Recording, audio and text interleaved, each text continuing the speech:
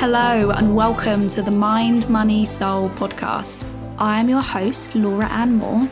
I'm a money and mindset coach and financial wellbeing speaker, and my mission is to help you feel good about money and learn how to use money as a tool to live your best life and work towards financial freedom, whatever that means to you.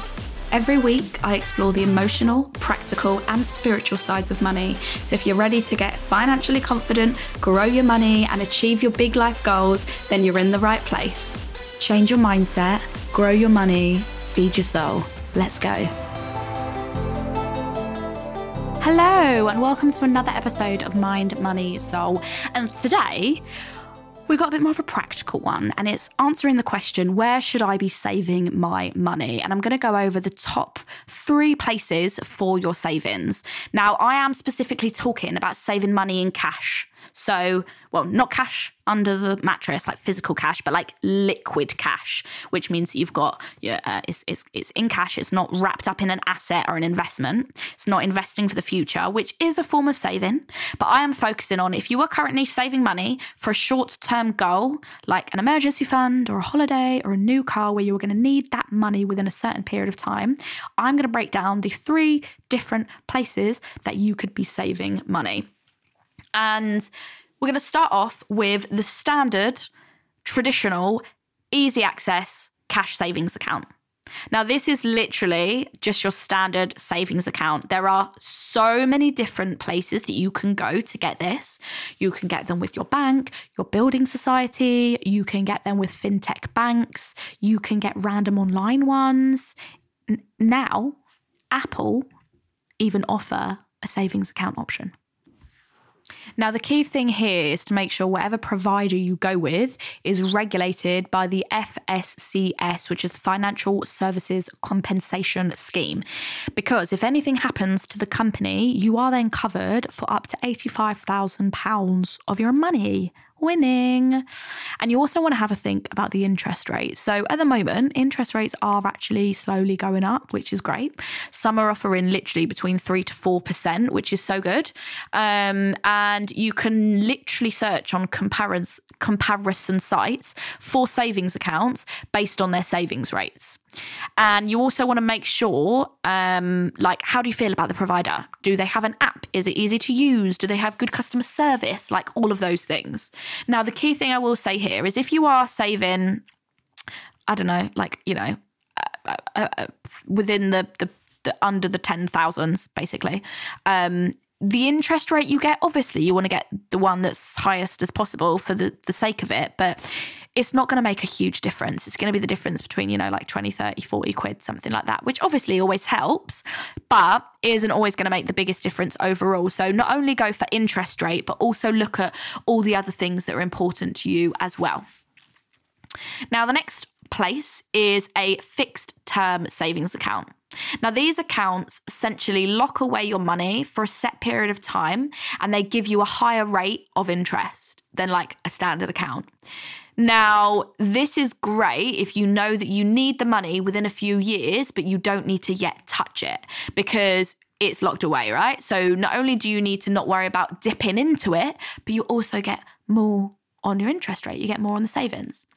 But I wouldn't really recommend having your emergency fund here because if there is an emergency and you're like, shit, my car's just broken, my washing machine's broken, I need that money, it's harder to pull your money out. Or if you do, you might get a fine, like there might be a fee to pay. So they're just some things to think about. And then the next up is a lifetime ISA. So every tax year, you get a £20,000 ISA limit. So ISA stands for Individual Savings Account. Yeah, Individual Savings Account. And this means that you can save or put away £20,000 across all of your ISAs, and you do not need to pay any tax on the interest you make. And this is great because with a cash ISA, right, you literally put the money into the savings account. You can take it out easily, like it's standard. But with a lifetime ISA, this account, you are only allowed to use the money for either your first property or for retirement, so retirement age. which I think at the moment is like 65, and it might go up by the time you get there. So what you're probably thinking, Laura, why would I get a lifetime ISA? What is the benefit? Now the government top it up with free bonus money. Hello. So 25% of whatever you put in gets added. So it's capped at £4,000 per tax year. So let me give you an example. If you put £4,000 into your lifetime ISA within one tax year, the government will add 25%, which 25% of 4K is £1,000. So you could potentially make up to £1,000 of free money every single year if you max out your lifetime ISA limit. It's crazy. But like I say, things that you need to bear in mind is that if you need to take the money out for anything other than your first property or retirement, they charge you a 25% fee on top of the overall amount, which means on a percentage basis, not only do you lose the whole bonus, you also then lose a little bit of your original money. It cuts into. So it's important to make sure that you only save here for those two purposes. And I think you can only open this account if you're between the ages of 18 to 39. So what you want to think about is, why am I saving? What am I saving for? Now, I've got an episode on financial goals that you could check out, but really asking myself, what is the meaning for my financial goals? What is the meaning for this money? Is it an emergency fund? Is it saving for something like a holiday or a car? Is it something bigger like a house deposit? Or am I thinking like retirement? Because that's going to really depend on where you put that money. Because if you are saving for retirement and you don't want to touch that money for like 20, 30, 40 years, instead of having that money in savings in cash, you're probably better off looking to invest that money and grow it for the long term, which I've got some other episodes on that you can check out. But emergency fund, you want that money easily available in case of an emergency. Then anything else in between, so your medium-term goals, which, you might need the money within 1, 2, 3, 4, 5 years, for example, you just want to ask yourself, where's going to be best for me to have that money so that I can access it as easily as I need to? I'm not getting fined if I'm using it for the wrong purpose. And obviously there's all these different financial products out there, but they all have a slightly different reason. And knowing where to save your money is going to make you feel better. But there's not one silver bullet, right? There's not one account that's like perfect for everything. So it's more about finding which ones feel good for you. And there are so many comparison sites that you can check out. But really knowing what you're saving your money for is going to be so helpful. So having financial goals is key, because it's going to keep you motivated, emotionally on top of what it is that you are working towards. And you can focus on the saving part as opposed to all the nitty gritty. Oh, am I saving it in the right place? Oh, should I move my money? You can just focus on saving, which is what we want. Now, I actually have a traditional savings account in two places. So I've got one with Monzo, because I've got a Monzo account and you have these little pots that you can use. And then I also have a Zopa Smart Saver account, which is great. It's actually very clever because it's sort of also like a notice period account, which is basically, let's say I put money in there. I can move my money into a pot, I can name it, and then I can actually lock the money away for, I think it's 7, 31 or 90 days, I think. And you get a slightly higher interest rate. But you can access that money with notice. So I would notify, I would like to pull this money out if it's before those days or time periods. And it's great because not only can you name the pots, but it keeps you motivated for your savings, because you know that it says like Ibiza pot or Mexico pot or whatever. And then I also have a lifetime ISA, but I don't have a lifetime cash ISA. I actually have a lifetime stocks and shares ISA, which means I can put up to £4,000 in my account every tax year.